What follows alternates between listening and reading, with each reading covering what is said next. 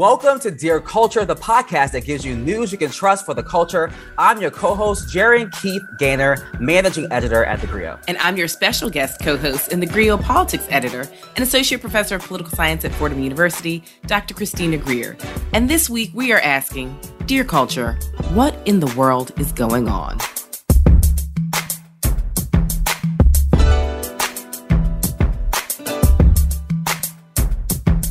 What in the world is going on indeed? But first, Dr. Greer, we at The Grio call you CG, and so your family. So I'm going to call you CG for the rest of the show, if that's okay with you. That is more than okay with me. We're so happy to have you, CG. Obviously, my girl Shauna, my vivacious, beautiful co-host, isn't here with us this week. She's on vacation, and taking time out for yourself is important, and we support that here at The Grio. But first, before we get into a very important episode talking about what's happening here in the US and around the world, I want to first talk about the Emmy Awards. Now, the Emmy Awards had a record 37 nominations, and many people were left upset because not one actor won an Emmy this past Emmy Award in 2021, and only 2 wins, and it was in writing and for producing. That was Michaela Coel, who won for her beautiful writing in her show I May Destroy You on HBO, and RuPaul won a record 11th Emmy for RuPaul's Drag Race, which we all love so much, so entertaining. And so shout out to them. But I was left disappointed to not see more Black and brown winners, given that it was a historic number of nominees. I expected to at least see Lovecraft Country on HBO win some awards. And also MJ Rodriguez, who did a phenomenal job playing Blanca Evangelista on Pose. Pose is now off air, and I was expecting to see at least one major win, especially her being the first Black transgender woman nominated for lead actress in a drama. And so many people felt like this was yet another Oscar so white. And I was watching our dear friend Mark Lamont Hill clip from him saying that, we should stop expecting to be disappointed or be mad means that we have an expectation, and we shouldn't have an expectation for institutions that we have said consistently do not center us and are racist many times. I know you probably have opinions about it, CG. What did you think about the Emmy Awards? Were you expecting to see some more wins? No. I mean, sadly, I wasn't. The needle moved. Yes, we have nominations. But Jaren, you and I both know that the talent in the Black community is far and wide. And it never seems to be recognized adequately and sufficiently at these award shows. So, if Byron Allen is listening, the owner of The Grio, maybe we need to just have our own award shows to really highlight the incredible acting, and I'm not trying to take away anything from Michaela Coel and RuPaul, but let's also be clear. Michaela Coel clearly could have won for Best Acting in I May Destroy You. I mean, she, even from chewing gum, she was shut out. And so it feels like the Color Purple moment all over again. Remember the Oscars many years ago, to be color purpled is to be nominated and then you walk home with nothing. And we saw that again with Lovecraft Country. We have so much talent in the Black TV and movie world that just still isn't recognized. And so, Ted Lasso and Mayor of Easttown, those are great shows. Hacks, great shows. They're fun and entertaining. But something about the jurors, when they're deciding who actually gets to take home these awards, surprise, surprise, it's not Black actors. And we know, Jaren, that these awards, they do matter, right? Not just for someone's ego, but this affects your price point, right? This affects your next gig and how much you're able to make and negotiate when you're going up, for your next television show on whatever network it may be, to say that I was an Emmy Award winner, not just an Emmy nominee. And so now you're messing with our money. And that's where I have a problem, because it's not just about something on the shelf. It's really about the longevity of people's crafts. And so sadly, I think so many viewers are accustomed to seeing Black actors perform brilliantly and be shut out. The fact that Michael K. Williams, the late, great Michael K. Williams, did not have a posthumous Emmy, or didn't have Emmys from previous roles that he had. Boardwalk Empire, The Wire, shoot, his little quick stint on Community was brilliant. So, I mean, my interest in the Emmys wanes every year. I like to see Black people dressed up and supporting one another. But it's gotten to the point where we know that if we look to these award shows for our validation, we will be sorely mistaken and we will be searching for quite some time. I also want to shout out Debbie Allen because she got the governor's award and it was a long time coming. She actually, I believe, I think she was the first Black woman to get the governor's award. I definitely want to make sure we shout her out as well because she's just a staple, not just in Hollywood, but especially in Black America. But CG, what else is on your mind this week? Well, I mean, definitely shout out to Debbie Allen. Obviously, I loved her ever since Fame, to say nothing about her cameos on The Cosby Show and A Different World and, Amistad that she helped, bring to the screen. I mean, so she has just always been, I think, a household name. And even thinking about what she did during COVID, making sure we were all moving on Tuesdays and, what she does with the Black Nutcracker. This is my critique of the Emmys, is not to take away from all of the Black talent that was recognized, even the nominees. It's just a critique of the larger sort of system that refuses to go the full length. But other than that, I mean, I think, honestly, Jaren, what I'm thinking about this week, I do want to recognize and circle back to something you said about Shauna, leading the way and taking some rest. I think, September is a really hard month for a lot of people, especially a lot of your listeners. You got kids going back to school. A lot of us are now mandatory back in person, either, in the office or in the classroom. And I think the fact that we're still in the midst of a global pandemic and watching the news and dealing with, January 6th 2.0 last Saturday for those people who were in DC, and thinking about all the ways that this country still has a long, long way to go. I always say we have to normalize rest. And I think that Shauna is leading the charge this week by taking some rest. I hope you do the same. But I think that's where I am. I definitely feel September always feels like treading water for me because I'm back in school teaching. There are all the meetings and board meetings and everything seems to be collapsing in September. And so I just want to kind of remind our listeners that you are not alone. If you need to, I love a nap. For those people who were, listening from New York, when our mayor de Blasio said that he took naps and everyone clowned him, it's like, it's a grown man who takes naps. I was like, kudos to you, de Blasio. Like, I critique you on a lot of things, but I'm right there with you on taking that nap. So a little power nap, 10 minutes, a little solid nap, 30 minutes, little nap roulette, don't set your alarm, see how long it goes. Like, I think that, we have to just make sure we as Black people, especially and explicitly, make sure we get rest with all that's going on in the world and our communities and our families. Amen. Rest is also a form of liberation. So I definitely agree. But let's switch gears a bit because I'm so happy we have you, CG. We have your beautiful expertise and knowledge on so many things happening in the U.S. and across the globe. We have Texas all but completely banning abortions, a chaotic withdrawal from a 20-year war in Afghanistan, raging wildfires, devastating floods. And even the White House is trying to get Nicki Minaj on the phone to educate her about vaccines. To simply put it, it's been a lot. And I know we could all use your brilliant mind on these matters to make sense of things. And more importantly, why it's important to Black America. So let's get into it, shall we?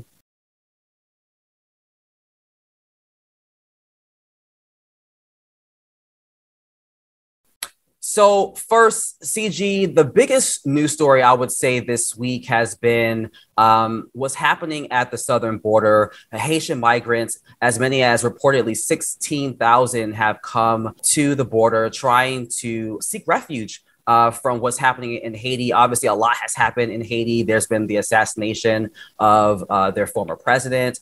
There was the earthquake that has killed over 200,000 people. And then also just decades of continuous tragedies happening in Haiti.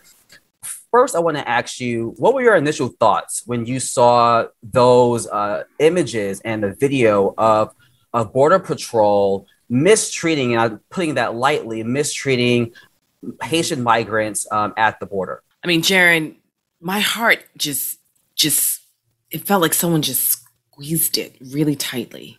I couldn't tell if I was looking at something from 2021 or some sort of movie recreation from the 1800s. When you see a white man on a horse with a whip, as a Black person, that brings in a lot of images. When you know the level of, and I don't know the level of desperation that people at the border feel, right? And so this myopic view that so many people have when they talk about immigration, and we don't ask ourselves, why would people risk life and limb to try and cross into the United States, knowing that we don't welcome you with open arms? Why would people subject themselves to such danger and death, right? What have we as a nation done to their home countries to make people risk their lives to come into this nation? And so seeing that picture, knowing that so many of those men on those horses didn't even see those young men and women as human beings. They just saw them as these entities to be stopped, to be killed, to be whipped, to be subdued into submission. And there's a lack of humanity that is so poignant in those pictures. But I think that there's a lack of humanity when we think about Haiti, full stop. It's like, France, where's the money? The US, you all have been playing games and using Haiti as your personal football for far too long. Where's your accountability and culpability? I'm not just shouting out Bill Clinton and his, bungling of Haitian politics, but, so many leaders before him and after. And then we think about just the level of desperation because we've had earthquakes, we've had hurricanes. We know that so many people are still trying to live, not just survive, but to thrive. And just the legacy of such a beautiful culture and the folks that we have in the Haitian diaspora, not just in the United States, but obviously in countries throughout the Caribbean, who are watching as their loved ones are trying to not only bring attention to what's going on the island, but a level of humanity that doesn't seem to have existed in this country ever. Even when we think about, Cubans as economic refugees, or political refugees and Haitians as economic refugees. And even setting up that dichotomous relationship to say that one group is more deserving to be here than the other. And we know that, I wrote a book called Black Ethnics. We know why that is, right? We know about population control. We know about phenotype and coloration and who is a desirable immigrant and who isn't. We're not talking about the 650,000 Canadians who just roll across the border every year, white Canadians, and just incorporate themselves into American society seamlessly. And so we focus on the southern border, not the northern border. But to see that whip, Jaron, and then to see people debating, it wasn't a whip. It was, I forgot the term they're using now instead of whip. It's like, it doesn't matter. This is a man who had the picture I'm thinking of in my head, who had nothing and is just trying to make a life for himself and his family or just survive. And there's just no humanity at the border right now. And I think a lot of people are waiting to hear from not just Joe Biden, but Kamala Harris, because this is actually where descriptive representation does matter. You came to the Black community and you asked us for your vote, and you said with a wink and a smile that you would be eyes and ears in that administration to make sure that Black people, had a voice and a seat at the table. This is the time that we don't need her to go to the border and say, don't come. This is the time that we need her to remember that she is a child of not one, but two immigrants, one from an island in the Caribbean. And she needs to see Haitian immigrants and refugees as deserving. And I know that that's a lot to put on just her shoulders. It needs to be a whole administration. It needs to be a whole change in the ethos of our nation. But I'm starting with the number two. And I need her to get into the president's ear and figure out a way that we can solve this crisis. And I know that's a lot to put on her plate because we haven't been able to solve it before. But where we are in this nation and how we're treating people at the border, not just from Haiti, but from all of the Latin American, Central American countries, we now have to recognize that there is no such thing as illegal immigration, right? We're all illegal here, technically. But we know that this has been the history of the United States. We're a nation of immigrants. We're a nation of refugees. And so now we can't all of a sudden start being picky and choosy because they're not from Europe. And so I just, the whole framing of the conversation really does break my heart because I think it just goes to a deeper deep-seated, rooted anti-Black racism that is inherent in this country that makes it really difficult for us to see a solution in sight. Absolutely. You mentioned, immigrants who are deemed desirable, and how race has played a role in possibly in how the U.S. Treats Haitian migrants versus other immigrants. And this is something that our White House correspondent, April Ryan, posed to White House Press Secretary Jen Psaki this week. Haitians that left in 2010 and traveled to South America and now trying to travel here, or the ones who left after this earthquake. Either way, what is there for them to go back to when these planes are taking them back? The nation is in unrest. The president was assassinated. There are gangs that people are scared of. Democratic rule is not necessarily in place. The people are calling, particularly those here in this nation, are calling for the elections not to be held, on time because of unrest there. And then you also have the issue of the earthquakes. So what is there to go back to? What are you deporting them back to? Well, April, I will say that our objective and our focus is not only in implementing current immigration policies. We have also been working to provide a range of assistance, working closely with officials from the government as individuals are going back to Haiti, to provide a range of financial assistance, to provide a range of technical assistance. That is ongoing. And we certainly support and want to be good actors in supporting Haiti during a very difficult time, as you noted, with a government that is still working to get back to a point of stability with recovery from an earthquake. And that's why we have a range of programs, options, as well as financial support in place. And essentially, Psaki's response on behalf of the administration is that there is not one policy that is for Haitian migrants versus others, and that things are pretty chaotic. There was a kind of a pivot to former President Donald Trump and kind of blaming his administration for some of the issues like backlogs. But we are seeing Haitians being deported in droves back to Haiti. Many people feel that is inhumane. Members of Congress, Senator Schumer, and even freshman Congressman Mondaire Jones have called out the administration for these deportations. Do you buy the White House's response as to why things are happening the way that they are right now? No. And a lot of immigrants obviously are fleeing countries that have political instability.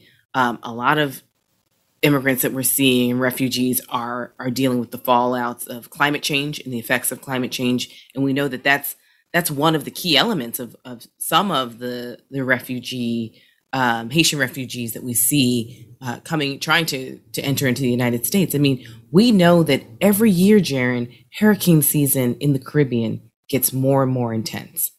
And for those of us who believe in an African diaspora, I really do worry about what that means for Black people in a global space. We know that people in Haiti have been dealing with political instability on and off for decades. You couple that with not just earthquakes, but also hurricanes. And we do have this recipe where I think that there needs to be, I'm not going to use the word priority, but there needs to be a distinction between what has gone on and what continues to go on in Haiti. And the same way that we figured out how to give certain groups varying designated statuses, we need to do the same right now, because there are levels of desperation, I think, that we're seeing. And if nothing else, the bare minimum, freeze the deportations. Do not send people back to a nation that, one, many of them have not been back to in years. So they're going to a country that they know and love, but some don't speak the language. Some no longer have family there. It's literally like me just picking you up and dropping you off in South Korea. It's like, good luck, right? And you know no one, you don't speak the language, and you have no bearings. And in some ways, not a real connection to the land. And then you're doing so and dropping people off in a place where the infrastructure just isn't there. So at the bare minimum, I would ask the administration to halt the deportations and not put people in jails and prisons while we're waiting for their cases, but to let them still work and pay taxes and be productive members of society like they have been, so that they can actually support loved ones on various islands. Because as we know, people have had to disperse. And so family members, not just Haitians have family members, not just still on Haiti, but in other neighboring islands who are just trying to make a living and survive and possibly thrive if possible. Now, let's switch gears and talk about COVID because we're still in the pandemic. It's just never ending. Recently, President Biden issued a new mandate, a vaccine mandate for government workers and businesses that have contracts with the government. Pfizer has approved their vaccine for kids ages 5 through 11, which is a really breakthrough moment for us as we talk about COVID and how we deal with that in schools. And we've also, unfortunately, have reached a new milestone. 675,000 Americans have now died from COVID. And that is now more past the amount of Americans who died from the Spanish flu in the 1920s. So what are your thoughts about where we are right now in this moment in this pandemic? Well, Jared, I don't know what the end looks like.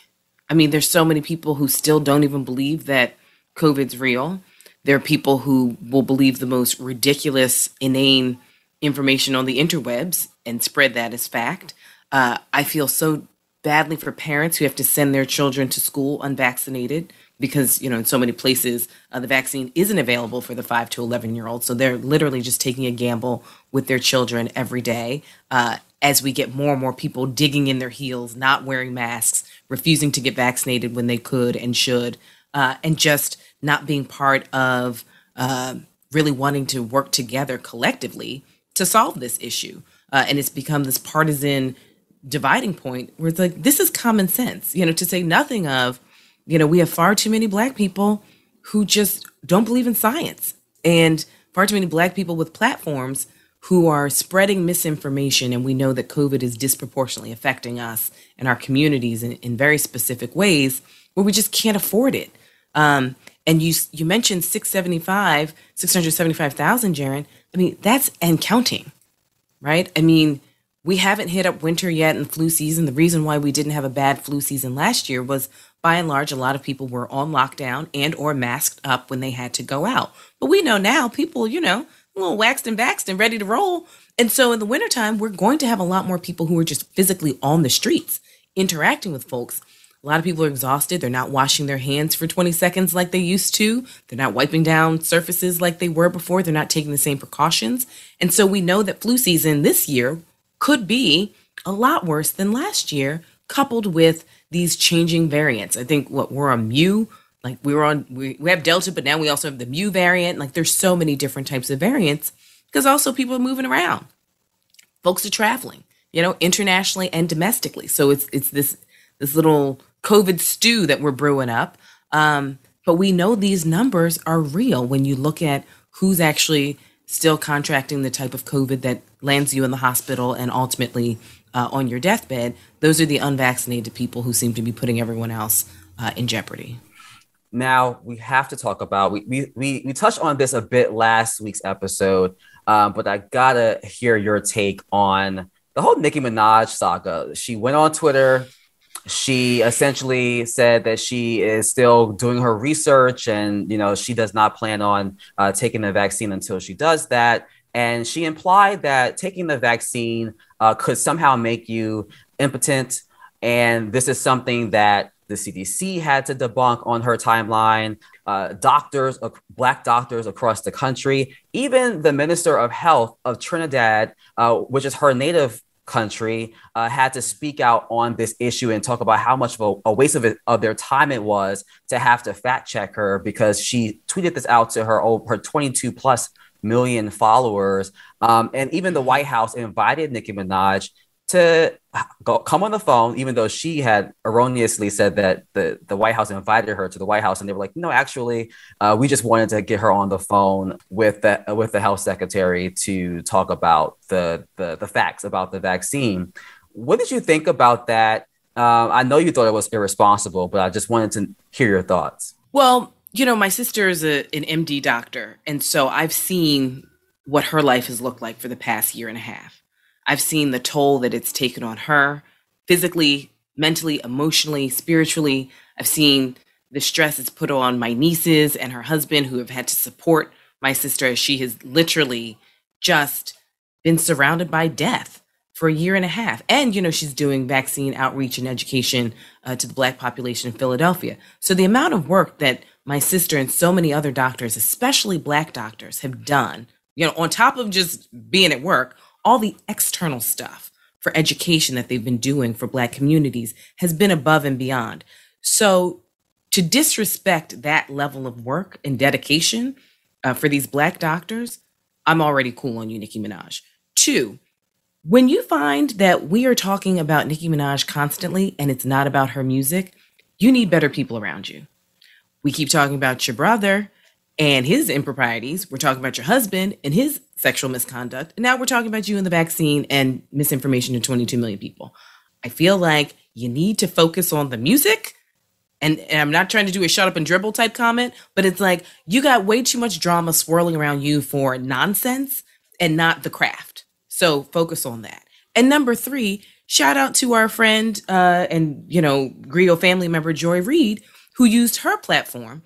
Joy was very clear. Joy was like, I only have 2+ million followers. I don't have 22 million followers. But week after week, Joy's been bringing on Black doctors, Black female doctors in particular. That particular day that she called out Nicki Minaj, she happened to have 2 white doctors on the show. And of course, Nicki made it about, she's shucking and jiving for the man. It's like, no, she actually cares about Black people and has done the research, right? And actually has talked to people who have dedicated their lives to making sure that the health, safety, and welfare of American citizens is their utmost priority, not someone who's doing independent research on the interwebs. What does that even mean, Jaron? When we keep seeing that, folks, I keep hearing that, and I have some friends who aren't vaccinated. Like, I'm doing my own research. I'm not anti-vax. I'm just doing my own research. And it's like, on what?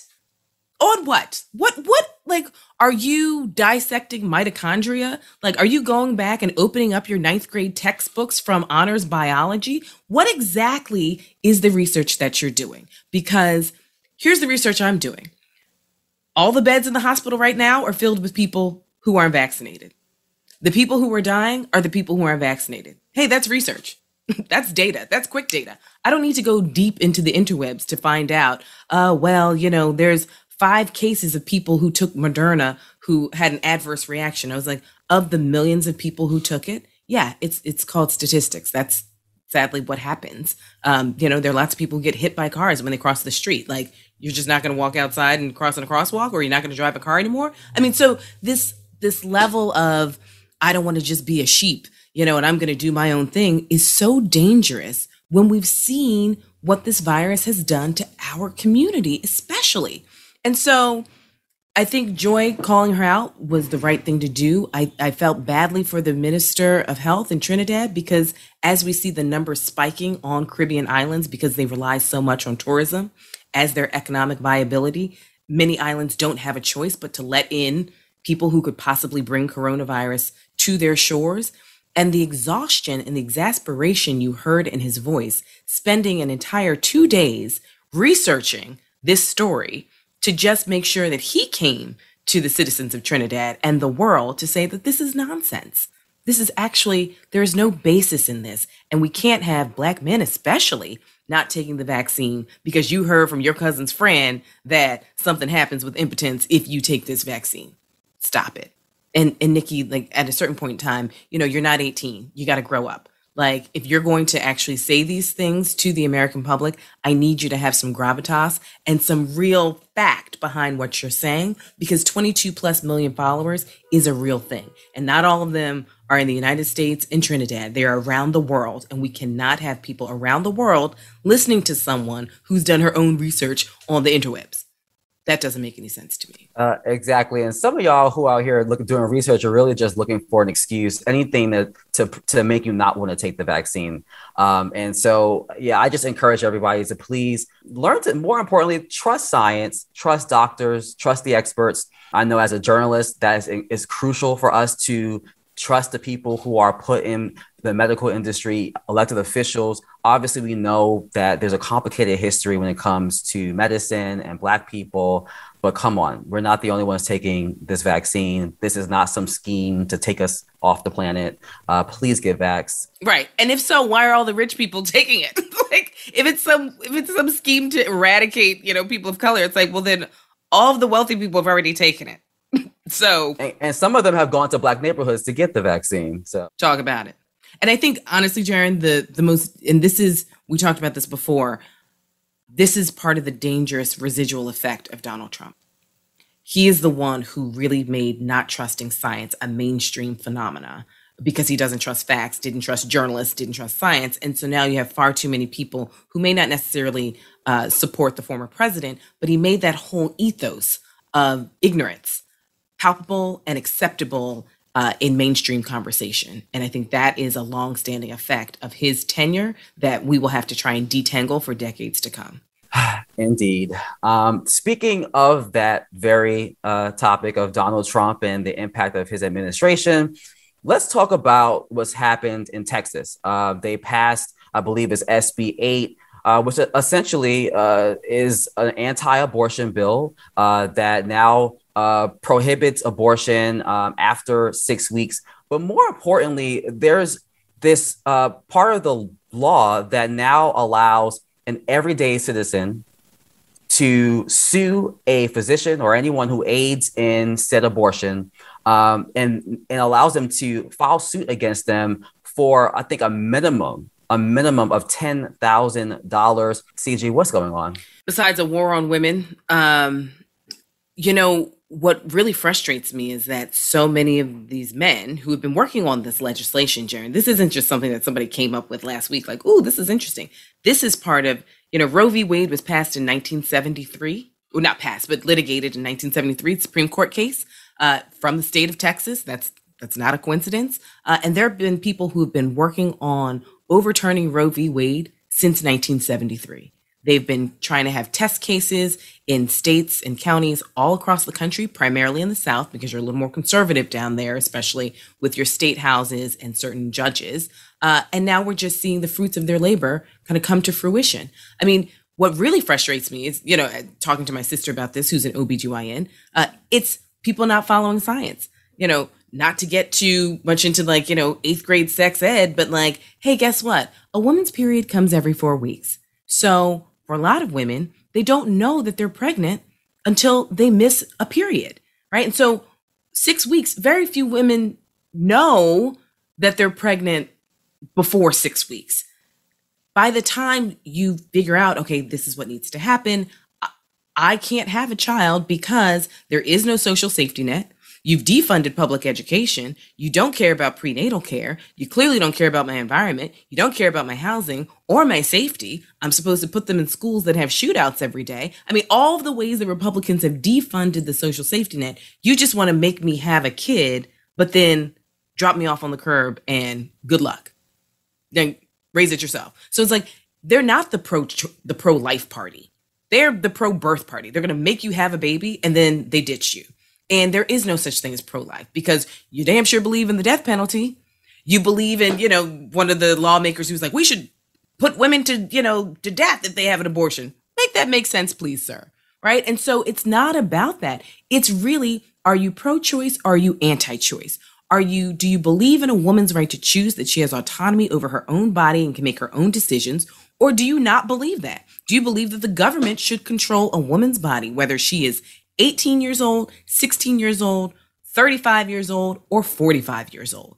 That is what you're saying, that a woman does not have the choice to make decisions for herself, her body, and her family, right? And her future, and make this decision without the government intervening. Because none of these men who are pushing this legislation, they're not trying to help out with the baby.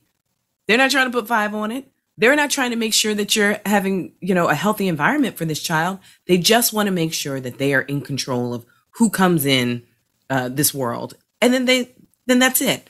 And so my biggest concern, Jaron, is that this is Texas. This isn't some bootleg tiny little state. This is the state of Texas. It worries me that places like Mississippi and Louisiana and Alabama and Kentucky and Tennessee, all these states that are going crazy over mask mandates and vaccinations, I fear that their state houses and their courts will try and follow suit. That is my big concern. And then we start moving a little northward and we start hitting up Sunbelt states and we start moving up to the Midwest. And then before you know it, we've got a whole nation that doesn't support a woman's right to choose. And let's quickly talk about the Supreme Court, because I mentioned, the implications of the Trump administration. Obviously, he was able to nominate 3 Supreme Court justices to the Supreme Court. And obviously, that conservative majority allowed this bill to stay. What do you think this conservative majority means for the future of abortion rights and women's rights? I think it's pretty clear when we look at someone like Amy Coney Barrett that, just because you're a woman doesn't mean you support women's rights, right?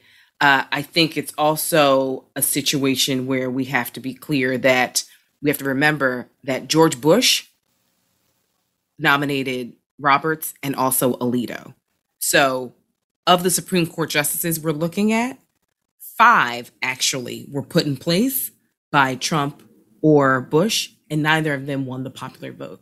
So we also, as political scientists, we ask about public opinion.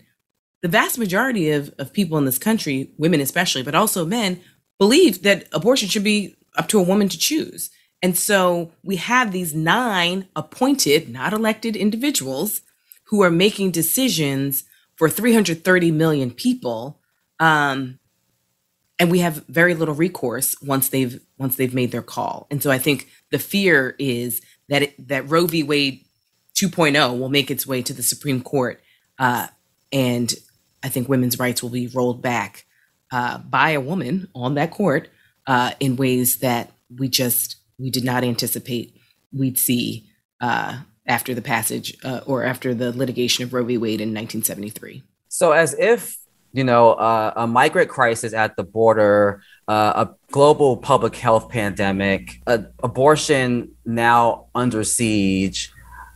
On top of all of that, we're seeing the impacts of hurricanes and climate change in America. Most recently, we saw the devastating impact of Hurricane Ida and other extreme weather events. And I think about Louisiana, because Louisiana was hit so incredibly hard from Hurricane Ida. And I think about Hurricane Katrina and just how long it took to rebuild, and in many cases not have even rebuilt since then. And to have another devastating hurricane, predominantly Black and brown communities are even more destroyed and disheartened by what's going on.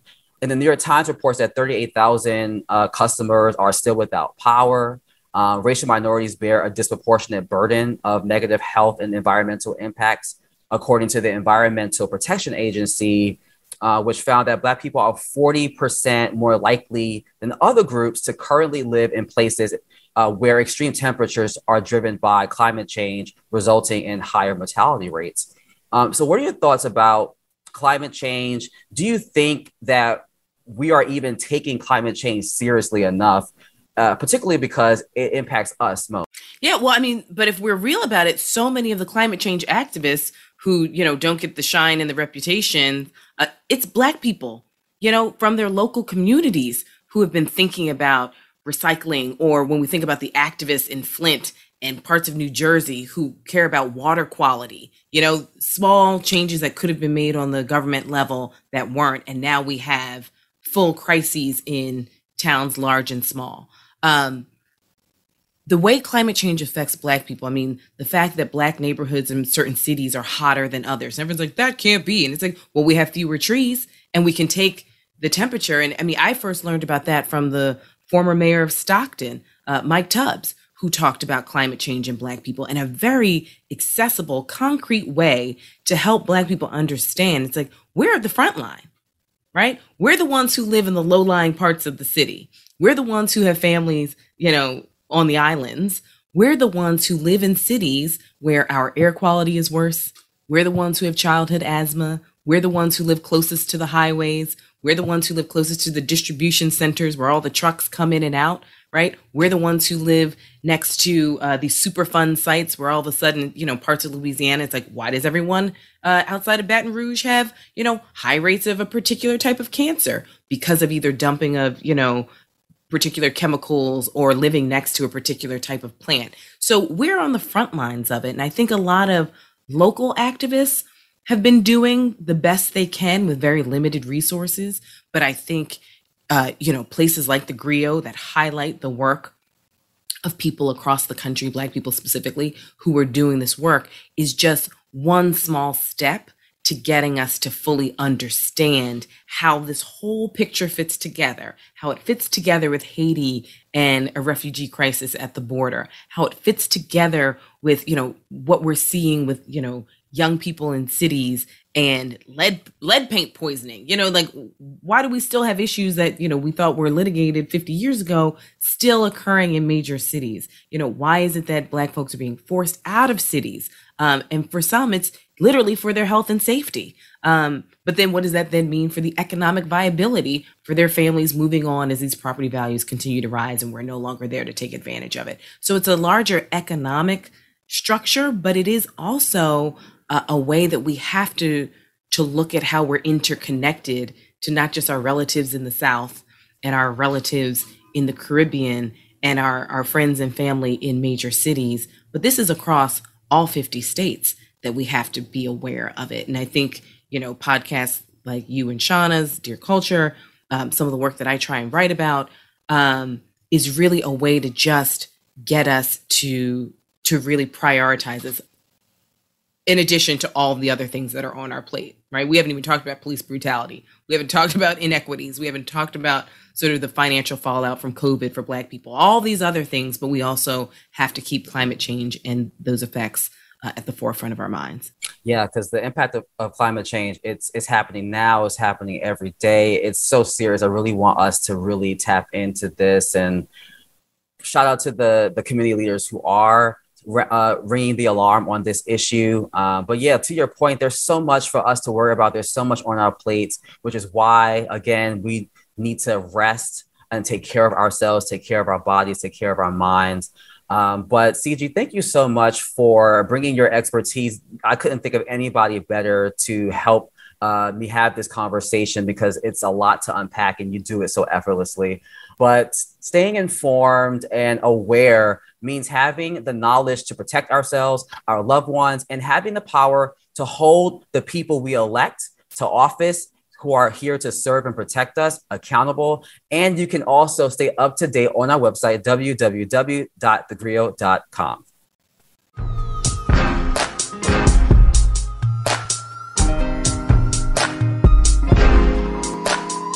Well, thank you so much, Jaron, for having me. And we also want to remind our listeners to support your local Black businesses and donate to your local organizations and religious institutions.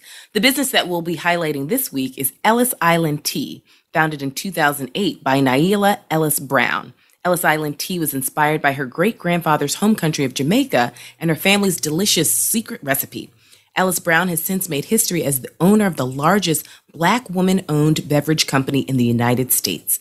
You can pick up some Ellis Island Tea the next time you're in Target, Sam's Club, Costco, or any other major retailer. To learn more, visit www.ellisislandtea.com.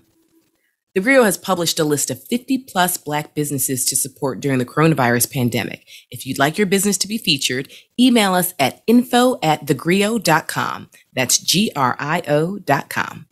Thank you for listening to Dear Culture. If you like what you heard, please give us a 5-star review and subscribe to the show wherever you listen to your podcast, and share it with everyone you know. And please email all questions, suggestions, and compliments. We love those to podcast@thegriot.com. The Dear Culture podcast is brought to you by The Griot and executive produced by Blue Telusma and co-produced by Taji Sr. and Abdul Kadus.